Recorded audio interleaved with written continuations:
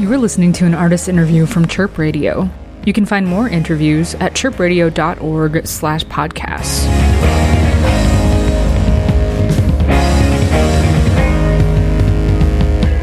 Hey, this is Ninja with Chirp Radio Artist Interviews. I'm on the line right now with Ryley Walker.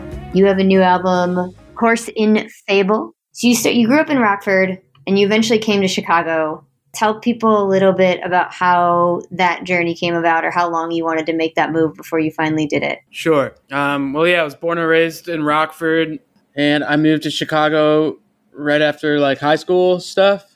I went to Columbia College, known for its really tough admissions and great criteria. Just kidding. That school is a scam. And I'm sorry to anybody listening who goes there. I went there. Maybe it's better now. I don't know. But I went there for a year. I wasn't really a good student. I found a bunch of cool music in and around Chicago at that time. In the burgeoning Logan Square, Pilsen scenes. It was right before hardcore Whole Foods-ish times in both those neighborhoods. And there was a lot of exciting stuff. So I went crazy at house shows all over town. And you did a lot of the DIY shows out in Logan? Yeah, this is 2007. I moved there. Around then there was a cool place called Applebee's and the Mopery, Mortville, Treasure Town, Flower Shop in Pilsen. There was a cool network of house show things. I'm sure there still is. Well, I think with pandemic, it's weird. I think a lot of the DIY is a little bit different at this point. I think once we come out of it, I think it's going to be one of those things where a lot of the DIYs that existed pre aren't so much there. So even you're going back to 2007, a lot of those don't exist anymore, but the ones that existed in 2019 are probably not going to be around in 2021. Yeah, they come and go and people get older and don't want to run them anymore. It's it's pretty fun to do when you're younger and don't have any ambitions except to just drink tall boys and listen to f***ed up music. Yeah, it's true. Just kind of walking listeners through a little bit of your journey out to New York. So you went from Rockford to Chicago, and then you went from Chicago to New York. So what precipitated that move, and what are you enjoying about New York that's keeping you there? Yeah, I lived in Chicago for 11 years, and I had a great time. All the best and worst times of my life were there, and I don't know. I think I just hit a point where I wanted to go out to the East Coast. I always liked New York. I like big cities, so why not go to the next biggest one? I want to be closer to the East Coast because I get a lot more shows out there and stuff. But Chicago's a great creative place, and I'm very grateful for all my friends who are there now and who have since left and everything. It was a great time, but I like being in New York. It's just a new environment and big and giant and good food, and it's stinky. I like everything about it. Snapshot of love from winded by the breeze. Fake gas pump for photo opportunities. Speaking of, Chicago collaborators, I think you have Bill McKay on this new record, right? You had collaborated with him previously on the Land of Plenty record, which, going back to Logan Square, you guys were in residency at Whistler, right? Yeah, that's right. I met Bill maybe a couple years prior to that, and we both like a lot of the same guitar music, and so we became fast friends and have been playing ever since. And obviously, I'm sure your listeners know he's still very active in the Chicago scene and is doing amazing stuff. You recorded Course and Fable out in Portland. How did that come about? You were just can you come out to Portland and play on a couple of tracks? Was he out there the whole time? What did that collaboration kind of look like for this record specifically? I did a tour in Europe, maybe January of 2020, and I started to write new songs at sound checks and stuff like that and backstage. I got 8 or 9 songs together, and I was like, whoa, hot dog, I think I got enough for a record here. And Bill, his musical instincts are just so great, and I don't have to ask a lot of questions. He doesn't ask a lot of questions. It just kind of happens naturally, and I guess it's one of those things. It's just a nice organic collaboration we always have. So he was... And I'm not very good at guitar solos, but I knew I wanted guitar solos on the record. I can play cool guitar stuff, but when it comes to a solo, I kind of stink at that. It's not really my strong suit. So as far as a lead guitar role, he was the only person I had in mind. I wasn't thinking of anybody else. I demoed them and then eventually sent the demos to the band, Bill McKay, Andrew Young, who lives in Chicago, and Ryan Jewell, who is in Denver now. I went to Chicago last summer, June of 2020, and we did band demos. with Cooper Crane. He plays in Bitchin' Bajas and Caves and all sorts of other bands. So we were fully prepared. I've never been fully prepared making a record ever. I usually have these half-baked ideas. So it was kind of nice having some sort of preparation. I don't know why I haven't been doing that forever. I'm like banging myself over the head now. Like, wow, I could have saved a lot of time and money. And eventually, yeah, we went out to Portland and knocked the whole thing out in just a few days with John McIntyre. Is this the new normal then for Ryley Walker, where you're like, oh man, I'm going to plan, that's your SOP? Yeah, well, when it comes to like indie rock song sort of records, definitely. I think there's a time and place for like that wild improv, make it up sort of stuff. And those can make cool records when you chop them and screw them and get the best bits of all the takes. When it comes to the song ones, yeah, I don't ever want to go back to just like being in a studio and not knowing what the record is. I think I'm more efficient with my time and small amount of funds I have to spend in a studio these days. Seems fair. So then I'm curious, the end of Access Bent, where it just devolves into like cacophony.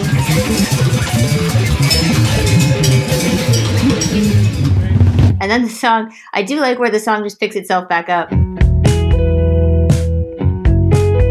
How much sort of planning or discussion went into that? Was that a fully sort of orchestrated bit, or was there some sort of thought process that happened that day? That was just like a cue, so I can say like here will be a noise part. And generally that just, means go absolutely ham on whatever you're playing, drums or bass or guitar or whatever, and just kind of skronk. And that's just kind of something I have in the old tool belt, like let's put in a noise part to make the song weirder. And poof, it's a weirder song with that. Is there any other spaces like that on the record where you're like, this part we're going to make up? Yeah, well, the only other part I can think of on the record that has any sort of like jamming or improv bits is the beginning of Pond Scum Ocean. There's like 3 minutes or 4 minutes, I think, where it's us just kind of doing like an instrumental jamming bit. That was edited out of like a 20-minute longer take and put at the beginning of that song. That song was originally kind of like choppy, like a Neil Young and Crazy Horse, kind of like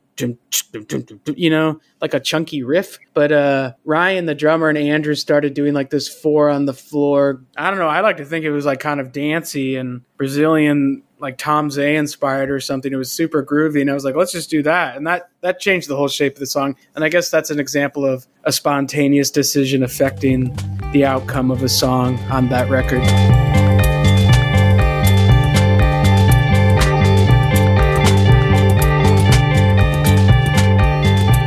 And then you touched on this before a little bit, but I wanted to dig a little bit more into John McIntyre's involvement with the record. How did you pick him for producing? And I know he plays a lot on the record too. Can you talk a little bit about like your history with him and how that collaboration came to be? I had met John in Chicago years back. I wouldn't say we were like tight friends or anything, but I knew him in passing. And I was obviously like a big fan of Tortoise and Sea and Cake, Gastro del Sol, Bastro, Stereolab, all those bands he's been involved with. I'm a huge fan of. And like Thrill Jockey Records in general was like a big influence when I was a teenager. And so when I had these songs together, they were all kind of like leaning towards some like European fusion-y jazz thing. And every other record I've done has great recordings, but it's all this kind of drony psychedelic experience. I kind of wanted to tone all that down. I want to make it more bare bones if possible and like hi-fi. And I think that's sort of his approach to record making. I didn't have any other names in mind. His name came to my mind about this time last year. I was like, man, I should just make this record with John. I want it to sound like a European fusion record. And I think he would make it sound really cool. It worked out great. We recorded everything live and I just handed over the mixes to him and he did that like post-production magic that he's known for. And I think he knocked it out of the park. Nice. Tell me about Husky Pants Records. Husky Pants Records is my own label that I've started, I don't know, maybe 2 years ago. It's just like another creative endeavor to release music of my own and friends. I was on Dead Oceans for many years and my contract ran up and I just decided to kind of start my own label and do my own thing. No great stories of label beef or dramas. It was totally cool and we're still friends and all that. Probably boring to hear from the listening perspective. If I was listening, I'd want some real dirt, damn it. But there is none. I've always fancied the idea of putting out music on my own label and paying for it myself. I don't feel like much of a control freak creatively, but I like to put things out constantly and weird music and putting things out constantly that are weird and probably won't sell isn't a record label's ideal signee. So I said, I'll put that all on myself. So I started putting out like a bunch of weird live records and improv records, some of which sold great and some of which sold diddly squat, which is awesome. It's all the ups and downs of it. I'm really enjoying it. It's kept me employed over this last year since the whole music biz went away. So this is keeping me pretty busy and occupied, and I think it's a healthy form of creativity. Any big challenges that you've come across running your own record label that you didn't anticipate? No, I mean, I think I anticipated everything that can go wrong. Basically, what goes wrong is you spend a lot of money and don't recoup.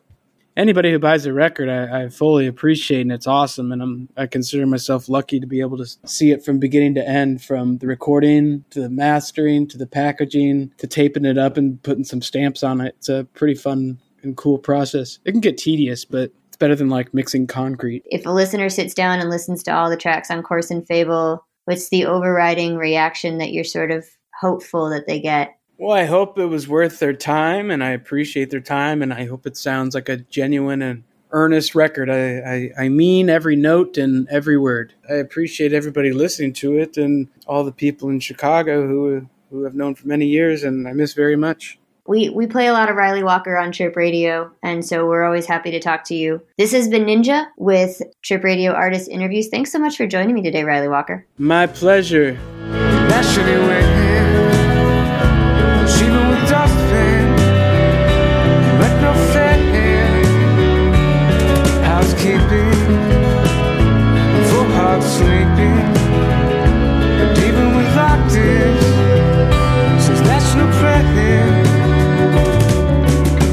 This has been an artist interview from Chirp Radio.